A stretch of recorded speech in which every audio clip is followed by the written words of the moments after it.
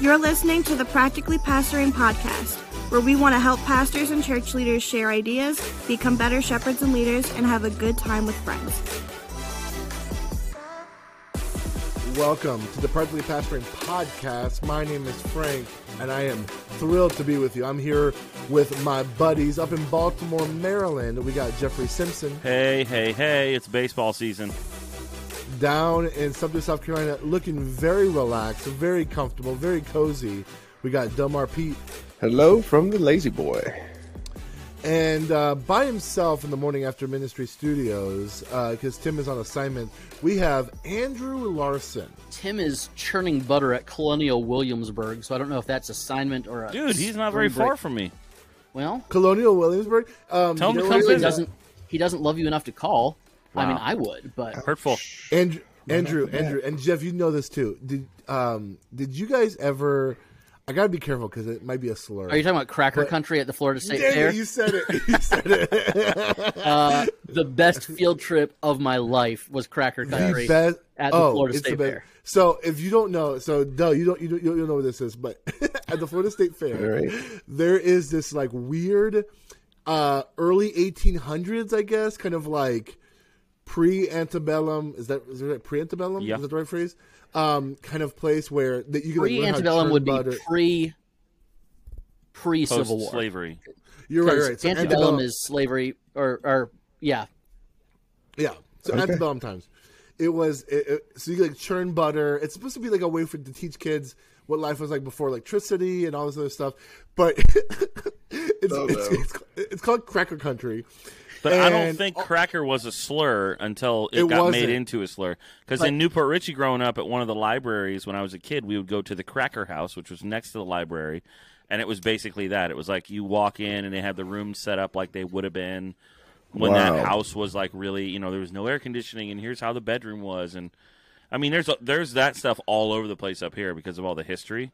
I remember being told in third grade, oh no, it's Cracker Country because the whip cracked because it was all the cattle that was in Florida, and so that's why it was Cracker. No way. I was like, as a third grader, I was like, you're not telling us something.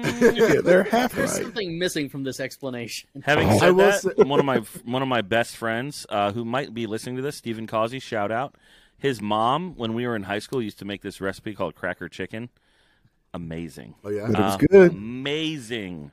And I don't know if it has anything to do with that, but I think it does. And all I remember is I wish I could have some of that now because it was so good. Now you're making me wonder if Cracker Barrel has 100% it has that. Oh, really? 100%. I literally thought it was the because decorations are the way they are.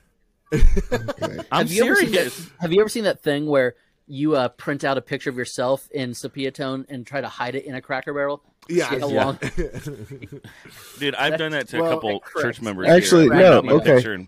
It is. I thought this was true. It's a reference to soda, barrels of soda crackers once found in country stores, around which informal discussions would take place between customers. Nice, but you can't tell me that Cracker Barrel is not like it's in the South. Sundown City Laws countries. Dude, Delmar, why do you think they always have that first table that seats 6 when you walk into Cracker Barrel? That's supposed to be the size, I think, of the top of that barrel where you can sit around. Oh, is it really? I just totally made that up. Oh. I love welcome to truth in modern times. When you first walk in. Yeah. But if you're in Central Florida and around the Florida State Fair time, do it, and you can make it over to Cracker Country, put aside all the problematic issues with it. Just go. It's so fun. It was the best Mrs. Trip. Mrs. Trip.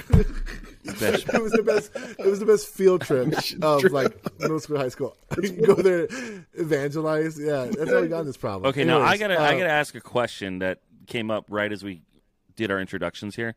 Yeah, Delmar, are you sitting in a lazy boy with your laptop in your lap? Like, how is this working? Because I'm real interested. Okay, so for those of you who may know, we've started a new podcast called Living in Harmony. It's a family podcast. Our church has been doing it. And we've got this upstairs studio that's kind of studded out with mics so you're at the and church? Stuff. No, I'm in the upstairs of my studio. This is where we record it. And we are currently I'm currently transitioning the whole space to like a whole different vibe with like TVs and that stuff. That sounded like a Mortal Kombat intro. That's me hitting the mic. So anyways, I haven't got my mount set up for my laptop yet. We've got the chairs, we've got the mics, but I haven't got my mount yet. Oh, but nice. It's really comfortable. Dude, I like it. Yeah, that's like that's the in thing now is everybody sitting in like comfy chairs with a mic on a boom, right? Dude, I found all the chairs. Podcasts are doing it. These recliners with like cup holders and everything for $100 a piece at a thrift store. Nice. And they're like brand new. I was decent like, color too, gray, huh? Yeah, gray goes. We are really in the weeds now. Mm-hmm. All right, well, let's get back out of the weeds. We have an article from the Gospel Coalition. Oh gosh, not that one. That one. This is really going to penetrate the conversation today, isn't it, fellas? Yikes! I feel like there's been enough hot generative about seed. Yes. There's been enough conversation about that article. I'm blushing right now. Guys, I am so incredibly generous. Yikes. Okay, so we are not talking about that article, but there's an article by Rebecca Lankford on the Gospel Coalition entitled "How to Worship." In response, no. How to worship in response. How to worship when your church is your workplace. Mm-hmm. And so, actually, this is a fascinating conversation because, in general, like I think in Bible college, you start having these conversations about like where you work when you worship where you work, it can be difficult and stuff like that. I think this article talked about something that I don't think I was ever prepared for.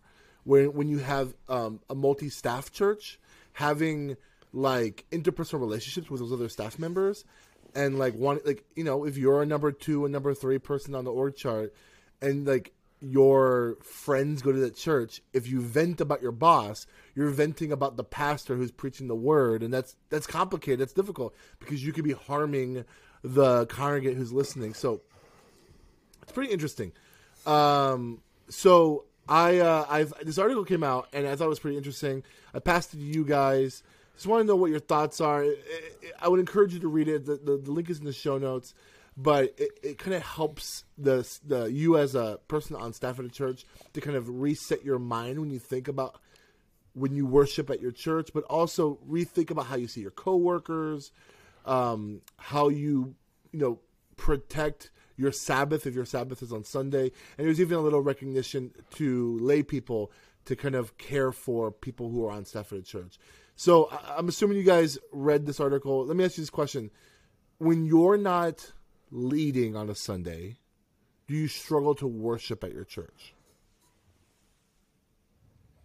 I would say in some aspects it's been worse than it is now, but yes, because I am overly critical, which is part of what on a normal week helps me because I'm, kind of pulling things hopefully towards excellence, although I think that can be a futile, that can have wrong motivations too, but it is difficult for me because it's just like if I'm sitting there and somebody forgets to turn a mic on, it's like I can feel my butt levitating out of the seat to go run back to the sound booth, Like it's just so hard to be like, it's going to be what it is and let them do their thing. And which is really distracting from, being able to fully engage worship-wise. So I do think, though, the whole idea of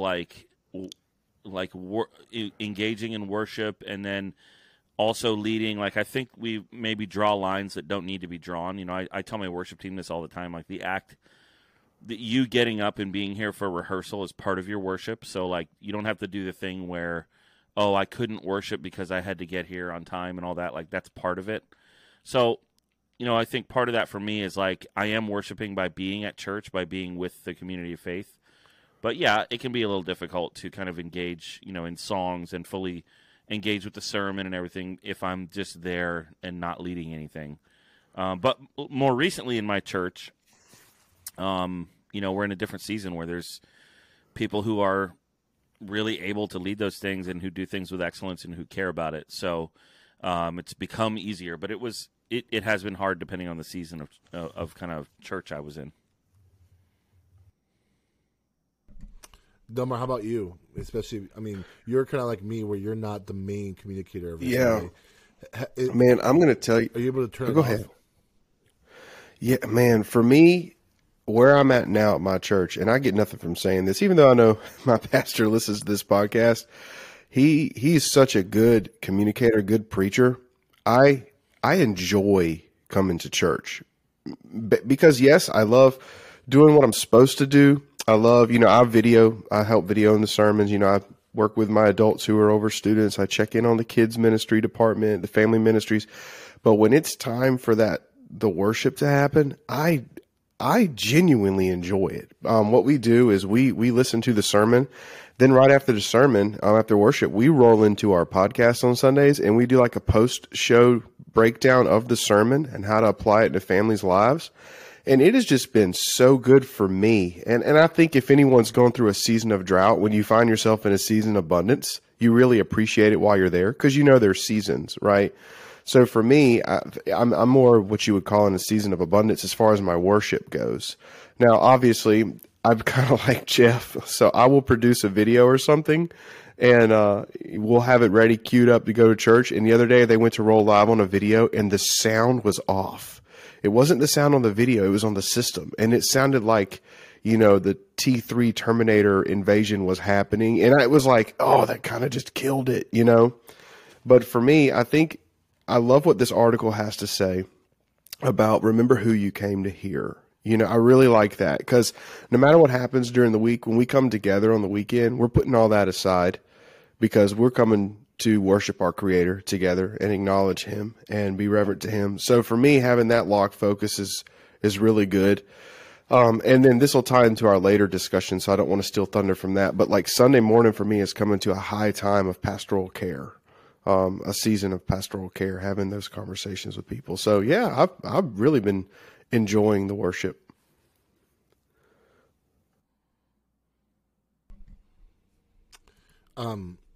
When I read the article, it talked about protecting your day off and especially for a lot of pastors, they'll have Friday off or sometimes they have Monday off.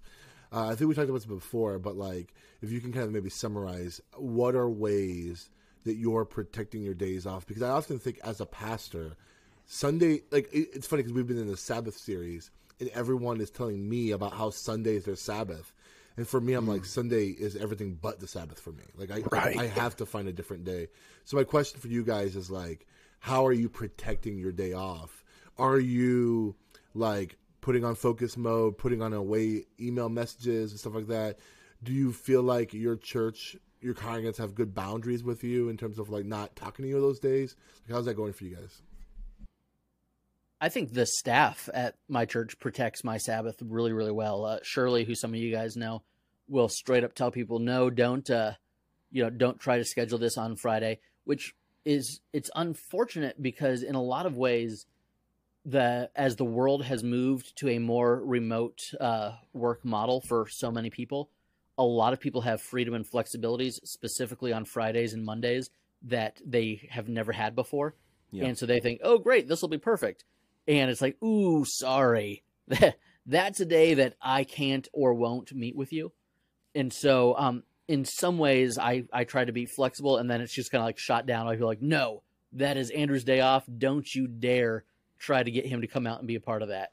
But I think it's also just the balance of, am I going to take Sabbath, exactly one 24-hour period at a time? Or am I going to leave the office at 2:00 2 days this week so that I can meet someone to do something that needs to be done on a Friday? And for some people, having hard and fast rules makes the most sense. And I think at other times, having rhythms and flexibility is what's going to make the most sense to the most people. As far as my time off, I guess, Andrew, I would fall more into the hard, fast rules. Like, I really, when I'm on, like, I try to, like, really genuinely be on. When I'm off, I'm off. And, like, my phone is catching all my texts, catching my calls. That doesn't mean if something crazy comes up that I'm not. But I've gotten up at, I'm not a morning person. I'm halfway an early morning person, but I've gotten up at like 5 a.m. to go meet with someone in the morning on a work day to protect my day off. Now, part of that is because on my day off, I watched 3 of my kids at home. So this isn't like, oh, I'm super guy, I forced myself a day off. No, I'm watching 3 kids. So it's not like I could just like meet with you. So I do have that. But I try to set up a real high. I try to fence that day real high. And our staff at church are really good about doing that too. Now, if there is a day that I do have to, like, technically Mondays are my day off. So right now, hanging out with you guys, I'm enjoying that. But like, if there's something I have to do on a Monday that's going to eat up that whole day, our pastor's really big. Well, what's your day then? Is it Tuesday? Is it Friday? Because we're not coming in this weekend burned out. And I think having that as part of the DNA and the culture of your church and of your staff, it helps train your congregation and it helps train your own staff. Do you guys find yourself in that article I talked about, not venting about other coworkers or bosses to congregations, your congregation and stuff like that? And like the hard thing about being a pastor sometimes, especially for like your spouse and kids, is like their friends are probably other church people. So like, I mean, Jeff and Andrew, you guys, have elders that are active in your church. Do you like find yourself biting your tongue, talking candidly about your elders to other people? So, Frank, you're saying that your elders are not active in your church? Wow, that's what I heard. I was trying to Way to throw your elders under the bus, Frank. This is what I get for trying to contextualize to your tiny church. All right, so. Ouch! Wow. Said that out of pain. I'm just kidding. But what do you guys? Not really. Have to say? Yeah, I think it's you do have to you have to be, I wouldn't say bite your tongue, but you have to be wise with your words, which you always should be anyway. But there is the dynamic of, the position and the title and the quote unquote power that comes with that, which I'm still trying to find. But yeah, I mean, you definitely have to be careful. I remember when I first came here, one of my elders actually pulled me aside after a birthday party where I was kidding around and was like, hey, I'm going to chalk it up to just kind of a rookie mistake, but you just need to be careful making those kind of jokes about people, because this particular person really doesn't handle that stuff well. So, yeah, you do have to be careful, but, your eggs are all kind of in one basket, and it is hard, and that's just part of ministry life. And I would say the temptation when you're on a multi-staff and you disagree with the leadership, the temptation is there to go and start trouble under the, kind of behind the scenes, under the surface, and talk bad about people. And we've talked about that a bunch of times in this podcast. So I just think don't do that at all. But as a solo pastor, it's tricky because there is no other staff to talk to. I mean, yes, you have the elders, but it's still different because they're not financially supported by the church. And some of this comes down to the health and unhealth of some of your congregants. There are people who have the attitude of like, you work for me because I give to the church. And if that's the case, you really have to be careful with those people because that attitude is kind of toxic. And it's really unhealthy. And so you have to both pastor that, but also then like as a friend, you have to know where the boundaries are. So I would just say like, if the boundaries book or books and all that stuff with boundaries, I think it's Cloud, if I remember right. That stuff is really good to understand that there are certain boundaries you just can't cross, which means you really better take care of your marriage so that you can, vent to your spouse. And then, like we say all the time, I mean, this venue, when we're not recording, for me is the place where I vent about that stuff and am able to talk in a space where it's like, I'm not worried about so-and-so talking to so-and-so and kind of misconstruing what I said, or me hurting somebody with my words through someone else telling them what I said. So I would say pastors, you need to have friends that are pastors who are maybe not connected in any way to your church or even denomination so that you can have the freedom to really kind of process stuff. That's how Tim and I really became friends. We were both people finding ourselves at churches that were not quite in the tradition that we grew up in. And we were the youngest person on staff by decades. And we became buddies as a way to survive, because you need someone who is at a similar life stage, and having someone who's at a similar life stage and a similar job as you, there's no better sounding board, I think. And so the podcasts that we do and the resources that we've created are all just an overflow of, there was a point for both of us. I think I was 29-ish and he would have been 24-ish, where we just needed an outlet. So yes, you want to be friends with people on staff, and yes, you want to, you want to guard the people on staff. But I would echo what Jeff said, and don't do ministry alone. Find someone who you can talk about your ministry with in ways as though they are, in your same role at your same church, only they're not. So you have the freedom to say the things that you could not say to another staff person or could not say to an elder at your church. The way I frame it is, every pastor needs a friend that can fill two buckets. One, it's a friend that doesn't need anything from you. So like they're not your boss, you're not their boss, or they're not your employee or something like that. And the other kind of friend, the other bucket they need to fill is that they're not impressed with you. So like I was even mentioning you guys today to a friend of mine, where what I love about you guys is, you guys don't need anything from me because you guys don't serve in my church and stuff like that. But also, you guys aren't impressed with me, and I always talk about how like you guys not even a little. You guys roast me for like every week, and I'm like, but like that roasting is a sign of probably more of anything. It's a maturity of ministry, of like bigger stages and bigger, more seats and more butts and seats is not an impressive stat in ministry by other ministry leaders as much as it might be for other folks. And so I think that like, what's encouraging is that like having a friend that can fill those two buckets are friends that you can actually trust and you can actually speak to. Jeff, you said something that was interesting. You talked about how were you talking? Oh, wow. Sorry. Thanks. You talked about how you were cracking jokes and an elder pulled you aside or whatever, and that actually is something interesting, because I was thinking about like, and to be straight, he did it in a very loving, sure. It was totally to help me. It was not like, hey, don't do that. It was like, hey, just, you don't know the people here that well. He was actually pointing out somebody else's like dysfunction. Sure. Like they can't handle that particular person. You need to know. And it was I was really thankful that he did that. And that's my point, is like if, let's say the four of us, and let's put Tim in there, the five of us were working at church, like our staff meetings would be really silly. We would have a really good time, like joking and teasing each other, and we would get nothing done. We get nothing done. But here's the thing. So like, let's say I'm with a congregant talking about Jeff, and I know the relationship I have with Jeff, and I'm like teasing him in front of the congregant. That might not be good for the congregant. You know what I'm saying? They might not be able to process that. I think about that sometimes. Depending on which service, sometimes I'll sit in the green room with some of the band and we'll watch the sermon on TV. I'll think of a comment to my worship guy who's on staff about the speaker, whether like, oh, he's wearing those shoes today, or he loves that shirt. And like, we know internally in the staff, like these are conversations we have regularly that's not like inappropriate, but it's more humorous. Right. But I think about the congregant who maybe serves once a month or twice a month, who doesn't understand that humor and think like, why are they really like ragging on his clothes or his hair or whatever? And I think to myself, like, I gotta be mindful of that stuff I say.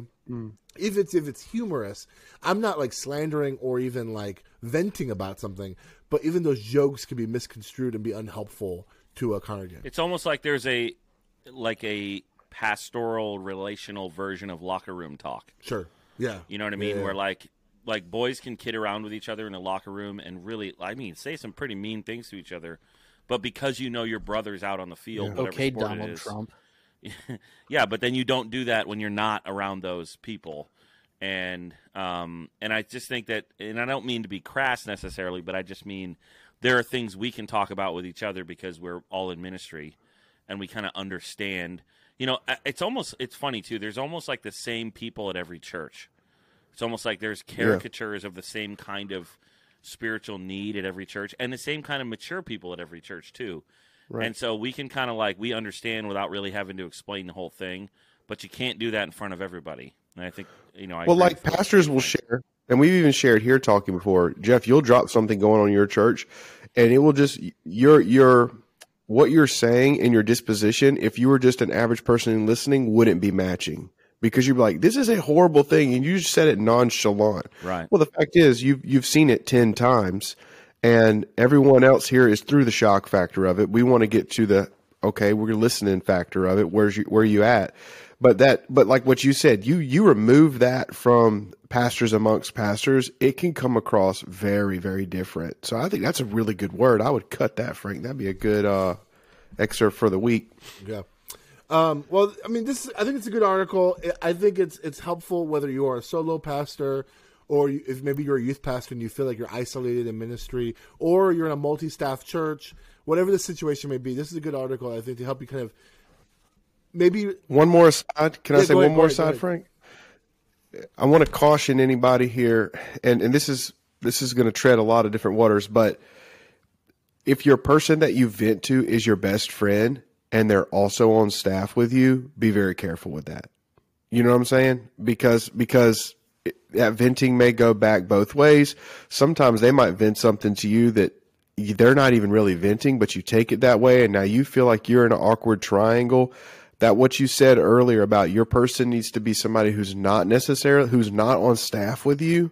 I can't emphasize that enough, right? Because if you're talking to someone who's your best friend, and I'm speaking from experience here, right? I had a best friend who's on staff. It took a best friendship and turned it into something completely different. So I would encourage you, let that person be the guys who you talk with, on a podcast, or, somebody you just go walking and talking on the phone with.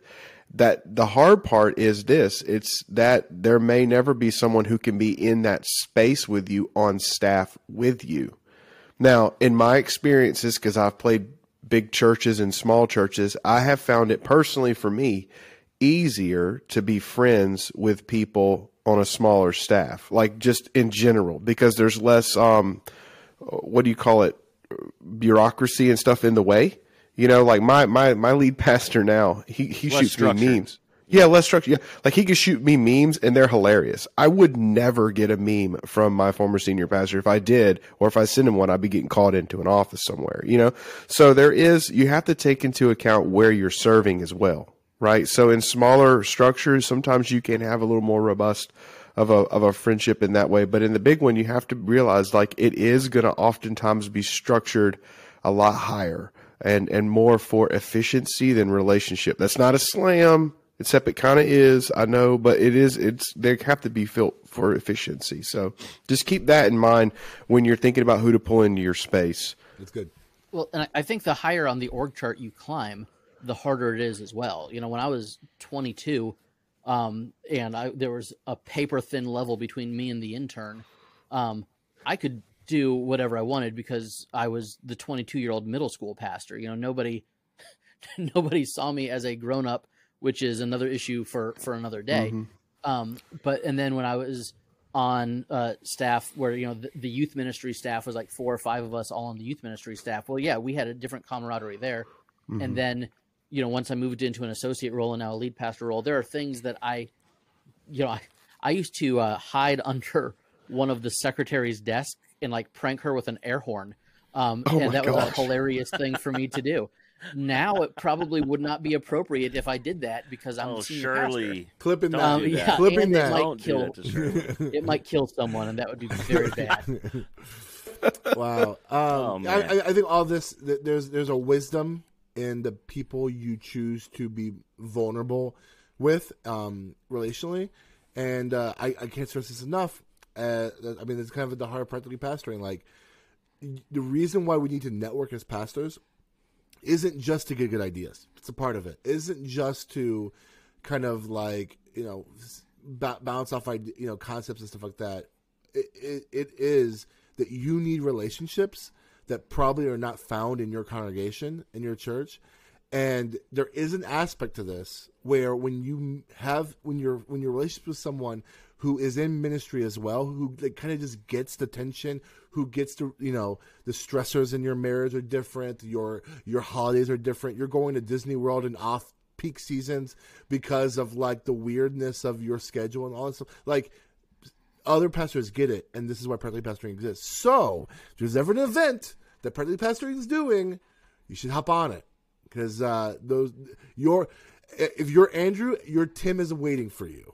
All right? Oh. Yeah, that's cute. All right, let's go to the to the next question. This is was a question that was in our Facebook group. And it's ironic because I think Andrew is he was late to our meeting because he doesn't have boundaries in this apparently. What is the no? The walk-in that I had was not someone for counsel. I know. It was a small business owner at one of the properties adjacent to the church who just bought the restaurant. So, trying to get me that free food, man. Yeah, do it. Here's the question: what is a practical cap to the amount of pastoral counseling hours you perform per week? That's the question. And then here's kind of the color he gives to it. This week, I'm going to hit around 7 hours of pastoral counseling. I feel like that is pretty close to my max, but isn't over the top. Several people on the outside looking in are telling me to be careful even at that. So, face value, that question, what are your thoughts to that question? I commented on the original post, and I just said, man, that just sounded exhausting. I don't think anything wears me out more than counseling, and maybe that's just the skill set or the temperament that I have, but 7 hours sounds like a whole lot, especially if you are the regular preaching and teaching pastor. Yeah, it sounds like a lot to me too, and I think we could get into the weeds of, well, what kind of counseling is it? Like, how intense of a situation is it? I think all that matters. I think so. It's probably more like a sliding scale than anything else. I also think the season of ministry that you're in right now also matters. I can't imagine adding 7 more hours to my week leading up to Easter. All the extra stuff that's involving, or if you're launching a ministry, or a number of other things that are going on. So I think it's probably some kind of sliding scale. But I think the biggest factor for me is like, how trained and skilled am I for this? Is this something, I think, Andrew, you talked about, recommending someone go see an actual counselor. Referring, I think, is the technical term for that, right? And so I think I would be more prone to maybe having one meeting to kind of understand and then referring somebody out. I can't remember what book it is. It might be The Pastor's Book, which is that book from Crossway that came out a number of years ago. Kent Hughes, I think, is the editor. But I think in that there was either a PDF document or it was in the back somewhere of like a worksheet for counseling that you can use.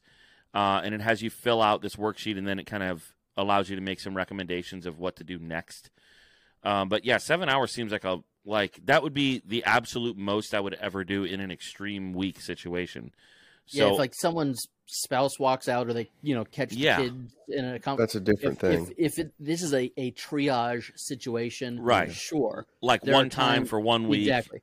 But if I'm putting 7 hours in my calendar every single week of counseling, I am going to be useless as a counselor and way less effective as a pastor. Yeah, so something else is going to suffer for sure. Now, maybe you don't do any of the other kind of, like, maybe you don't really have any other responsibilities that would, cause somebody like Andrew and I to say, wow, that's a lot. Maybe you're not, overseeing administrative stuff the same, or maybe, so I don't want to say there's a hard, fast rule, but it sounds like a lot to me. And it's not just a matter of the time itself. It's a matter of the wear and tear on your own soul and on your own spirit. I remember my father-in-law would say that, and he was a professional counselor, and he would tell me that it's about once a year, maybe twice, depending on it. He would need to have a good long cry, just because of the intensity of the stuff he was dealing with. And I mean, this kind of ties back to the article. I think the smaller the church is, I think the counseling takes on a different intensity because these are now your friends too. So in a large church setting, you might be doing pastoral counseling with people who you don't really know outside of church. They're just congregants that you're serving. But in a small church setting like Andrew and I know everybody in my church. So if I'm counseling somebody over something really intense, not only does it weigh on me as a counselor, but it also weighs on me because I care about them. Like, they're in my social friend group for the most part as well. You're in a small group with my wife. Our kids are in school together, kind of thing. Where it's like you any don't of just those extra connections all add stress. They make it way heavier. And I get physically exhausted when I'm emotionally exhausted. So like the most intense time for me has been when I've been involved in foster care and there's court cases going on. it will be like I just went to court for like 2 hours one day, but the emotional stress leading up to and coming out of that, I will sleep 12 hours that night. And I've experienced that a little bit with counseling. Now, some counseling is life-giving. I'm doing premarital counseling right now with a couple who's like actually walking with Jesus and waiting until they're married and asking me all kinds of great questions that make me, excited for them. And that is giving energy. It's not even taking energy away, but that's the only counseling I'm doing right now. Well, in reference to his thing, I think, Jeff, it seems like you've learned who you are as a minister and Andrew, like where you can fit that, and he's asking, he's around 7 hours a week. I mean, I think we all agree that's a lot on the plate, and there's 3 things like practically I would just add to think about when you're leaning into your counseling life as a pastor. And first is your call, right? Like some people, their call into ministry, they have a counseling heart in their call. So for them, it's not draining. If I get out of one that's just like heartbreaking, I need to go for a walk. I don't know how you guys are. You know, some people are like, man, Lord, thank you for sending me that person. I can't wait for hour 2, And then the second one, which is tied to it, is your capacity, right? Like how much of your capacity is this eating? Because if I spend a lot of time in this pastoral situation, which is a good and holy thing to do, I'm now taking time possibly away from like my sermon writing or my structuring. Like, so the entire church may pay for this, right? If I'm not able to devote the amount of time to this I need to. And the last one is my core. Like if I'm not in a healthy place, I'm not going to be able to help other people get in a healthy place. So sometimes those things mitigate the calls I can take. And I will say that in a larger church setting, you do have this is a horrible thing to say, but the advantage, it's a bad word, but like you don't know the people as well. So you could say, hey, I've got from, 3:15 to 4:15 open if you want to swing by my office. You can make it more formal because that's what they expect from you, right? So in a larger, you can have that. In a smaller church, it, like you said, man, it's your buddy who you just built a ramp on your neighbor's house with, and he just shows up at your house. Hey man, my wife and I just got into it, and you're sitting down now. We're doing this, right? And I think one of the things I've had to learn pastorally counseling in a smaller environment as opposed to a larger environment is like boundaries are still helpful. Oh, right. You need them. Yeah, so like if my buddy comes over and says, hey, I'm having this problem with my wife, and we talk through it, and it's like, okay, what do you need to do? I need to go apologize and eat some crow and do this thing. Next time he shows up at my house, did you apologize? No, we don't talk, right? Because, like, I'm sorry, like we don't, like you're a man, I'm a man, we came up with a plan, and then you went rogue? Like, come on. So like so you have to have boundaries. And it also is a great way of holding them accountable. And if they are your friend, then I think there's a lot of respect in that. And also, you should have those boundaries and expectations with every counseling relationship. I'm about to enter into some marital counseling with a couple, and they're not having problems. They want to preempt it. They're year 1, and they want to talk about it. I said, well, here's a form, fill it out. Talk to me about what you want to talk about, and then we can set some boundaries. So I think the boundaries are really helpful to help you guard your capacity, make sure your core is taken care of, and like feed that calling. I think it's important. One that we haven't addressed yet is like defining what pastoral counseling is versus other meetings. Yeah, that's good. And I think it's important that the moment you realize you're engaging a congregant in pastoral counseling, that you set those boundaries up pretty quickly, because this isn't like, if this is like, hey, I need to have a monthly meeting with my kids director about contextualizing kids ministry for our church, like that's not pastoral counseling. That's like your job. And I think, Jeff, you actually like your father-in-law. I remember when your father-in-law said that in our counseling class about like needing to like have a good cry. Another person explained to me like pastoral counseling, healthy pastoral counseling is like opening up a browser in your computer, dealing with that situation, and then closing that browser. The problem with a lot of pastors is when they have a lot of pastoral counseling loads, they'll have multiple browsers open up, and then you have the weight of like a number of people's sins in your life, and it can become overwhelming. And so, well, and because those people, a lot of times people won't, they don't want to, or they don't know that what you're doing is counseling. they'll just say, hey, I want to come talk to you. And to them, it's just let's have especially in the context where you have a relationship with that person. It's not let's formal. Just talk. Yeah, it's not formalized. And so you end up with a situation where, and added to that is the idea, you know, that nobody at your church is going to tell you to do the things that you're supposed to do, right? So for pastors, none of your congregants are going to be like, oh, hey, you know what? I'm going to get going because I know you got to write that sermon. They just kind of like, most people just kind of act like sermons just fall out of the sky, you know, like that you don't actually have to spend time doing that. So you have to take the lead on making those on those boundaries and going, hey, I can meet from, even in a small church, I can meet from 2 to 3, but then I've got another thing I gotta do, which is study for your sermon at the same desk you did the counseling at. But you can't do that with them in the room. And sometimes it's hard for people to understand that, like, I can't spend all my time serving you individually. I also have to spend my time serving the entire congregation. It's also part of my role. So I can't give all of my time to you to deal with this issue. I have to also give myself to the rest of the congregation, whether it be 50 people or, you know, a few thousand people like Frank in your situation. It's still you and that's not, I'm not making a joke, but it's still like I can't spend all my time with you. And some people, because of the fact that they might need some counseling, really struggle with that boundary setting. I think the moment you realize, so you have to first understand when you're right, Jeff. They don't come in saying I need pastoral counseling, because everything has the same weight, whether it's a pastoral counseling session or a conversation about changing from Welch's to the generic brand of grape juice, right? So like you once you realize that this is a pastoral counseling session, you have to create those boundaries. And Jeff, you said it right. I actually have this I learned this the hard way, because I think all of us have been in that situation where you have a pastoral counseling session and then you realize I can't escape this conversation. This person's going to suck. Yeah, they're ready to stay there for 3 hours. And you have to get out of it because you didn't set the boundary ahead of time. You're going to be a jerk. It was like, I got to get out of here, right? So every session, even if, like this morning I had a session, I had a pastoral care thing this morning from like 9:30 to 10:30. I say I have a hard stop at 10:30. I had time between then and something else.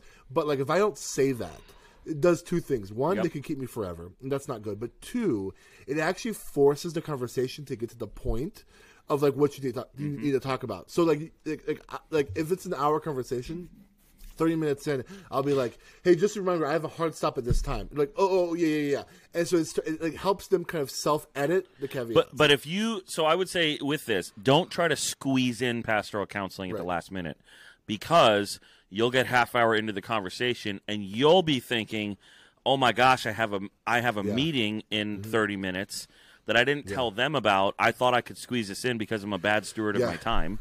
And I don't have the ability to set my own boundaries. So now I'm distracted. Right. I'm not helping them. And I'm acting like I'm doing, what do they call it? Leave-taking behavior. I'm starting to tell them, oh, hey, you know what? I've got to actually go in half an hour. And they didn't expect that. So I would say don't try to squeeze this kind of counseling into your calendar. Make space for it and be clear about the space. 100%. And then also, if you find yourself in that space, because I've done that, right? I've taken a quick counseling before. I'm like, oh, this is the thing they presented me wasn't a big issue.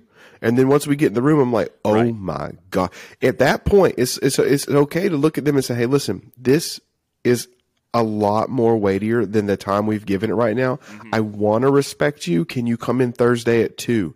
If we need to figure something out because you're worthy of my respect, I think it's okay to call that right in the meeting. And also, one of the biggest things I've come to learn, and maybe I'm sure you guys, anyone listening who's in the pastorate has ran into it, there are people who come to counseling because they want to get better, right? And then there are people who come to counseling because they want your attention. Yep. And being able to discern which one is which is so important, because if you get the second one, oftentimes it's like, well, my world's falling apart. Okay, let's talk about that. And then at the end, it's like, these are some things we're going to do. They never do it. They come back next week. My world's falling apart.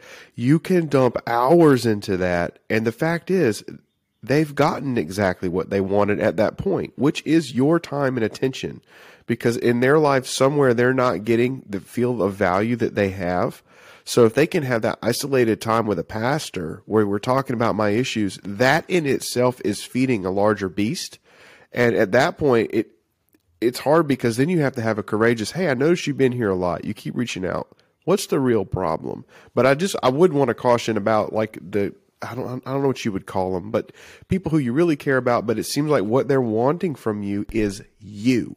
You know what I'm saying? They're not wanting to fix the problem. I know Andrew was going to say something, but there's a book called Strategic Pastoral Counseling that's been very helpful. And one of the things that I still need to implement more of is not just be specific with the time frame and not just be specific in my understanding of what is pastoral counseling, what is someone who wants just information about the church or someone who needs like help with like an administrative thing.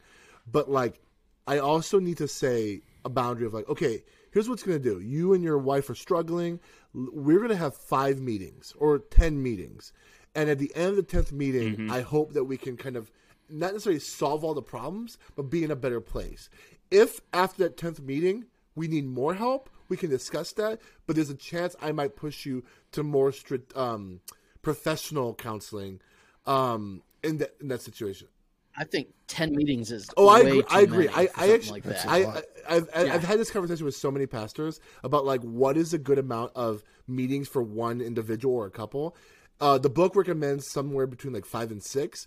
Some people have I would say 2 or 3 if it's not premarital. Sure, I think it depends on the situation. Like I often like a big example of a lot of my pastoral care is like single men or married men who are addicted to pornography or something like that. And then I'll meet with them, and I would say usually around 4 or 5 meetings, we'll get to a healthy place where if we can't kind of understand this after 5 meetings, then I'm going to push them to either some sort of like sexual addiction therapy or some just professional counseling to kind of go to a deeper level. Because that's another aspect about pastoral counseling that you have to have a self-awareness of is your expertise comes from applying scripture into that person's life and helping them to think more biblically.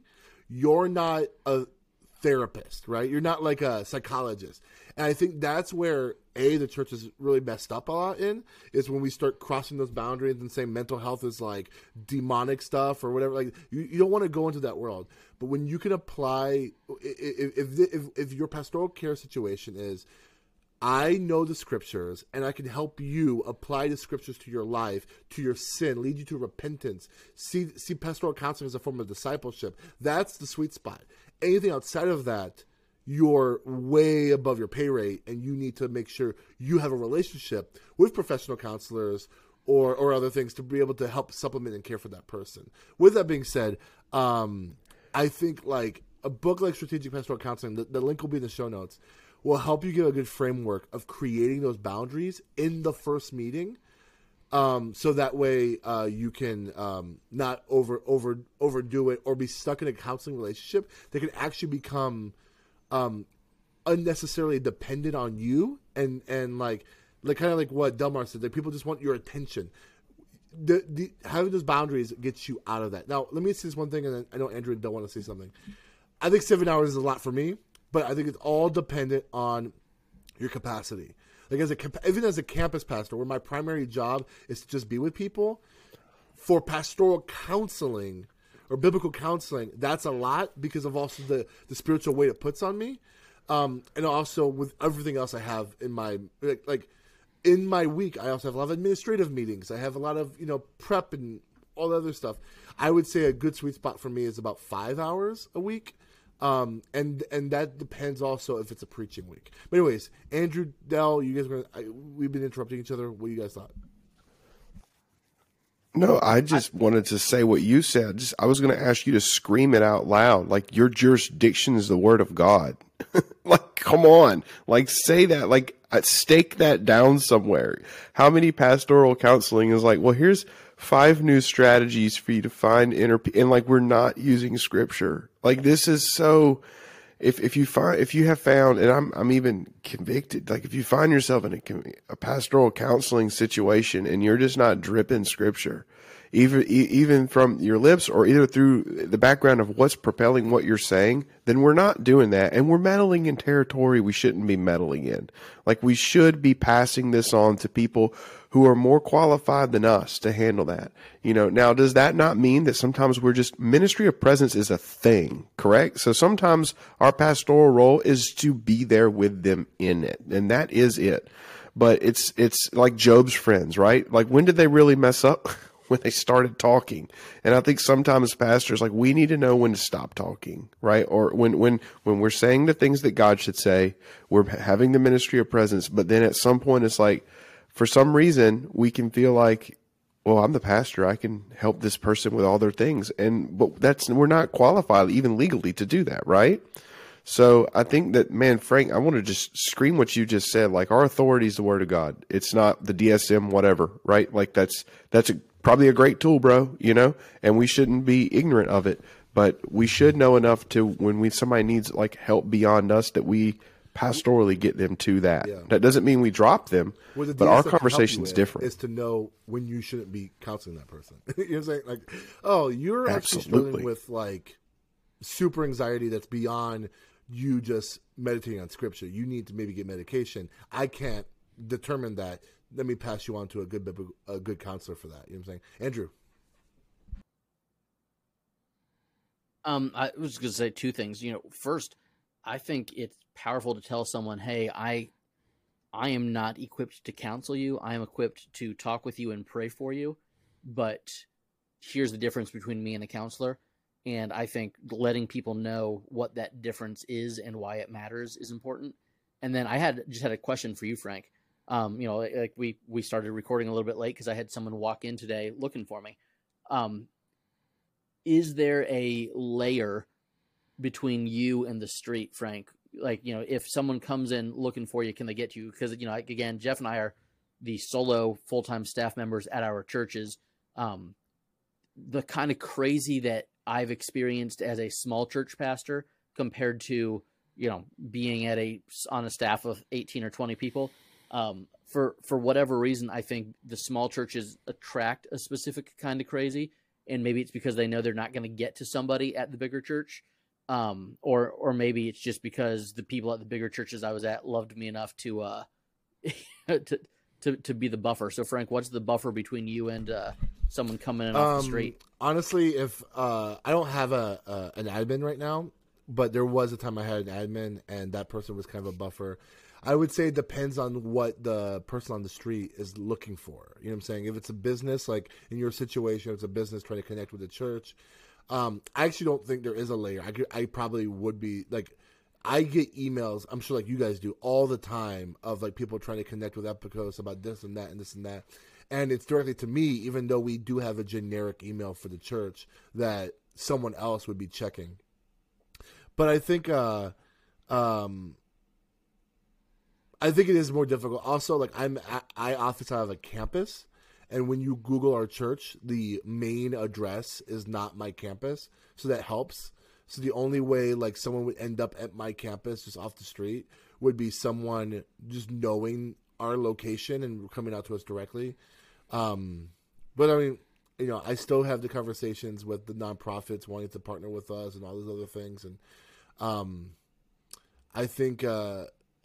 This is kind of a more of a philosophical thing. The moment a larger church doesn't have those connections with the community, that becomes a problem, I think. Like I don't know if you guys saw my tweet where on Sunday morning, I talked about how I was running around a grocery store trying to find grape juice because we didn't have any for communion.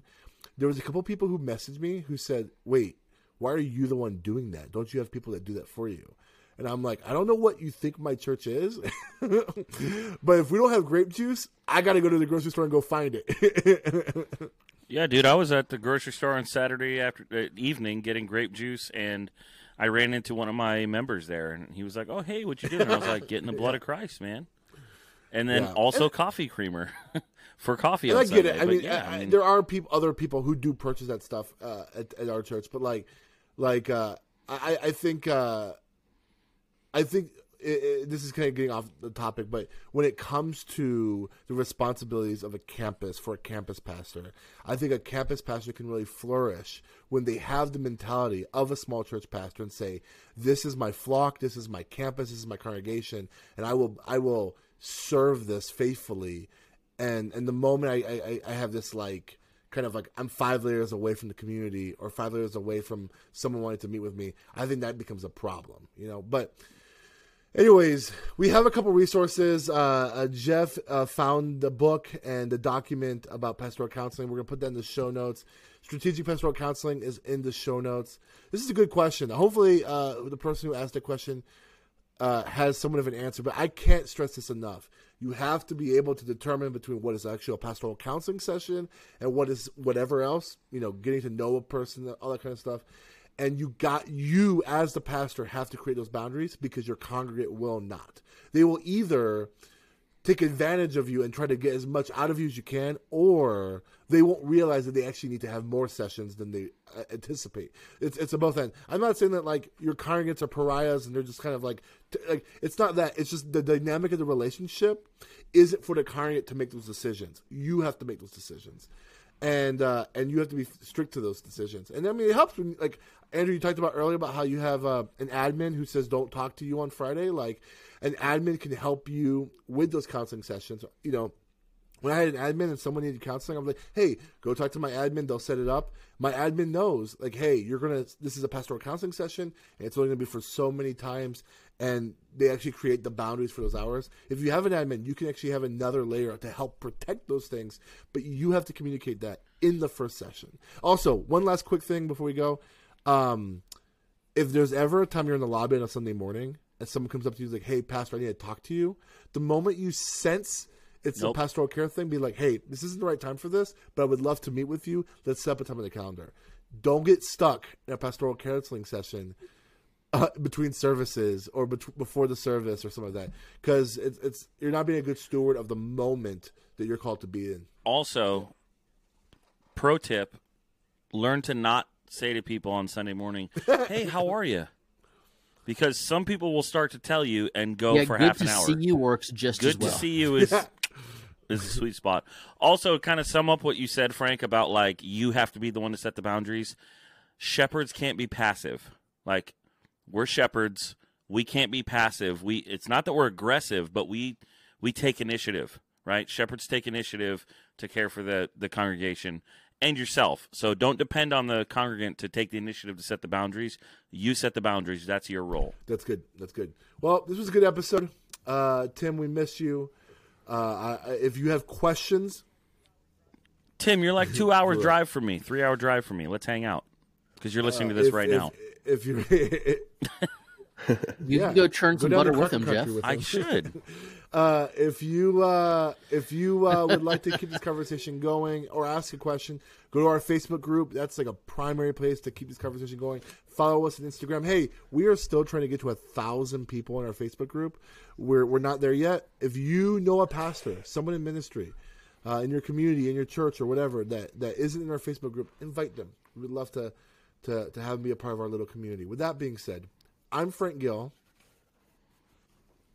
I'm Jeff Simpson. I'm Delmar P. And this is I'm Andrew Larson. See you next time.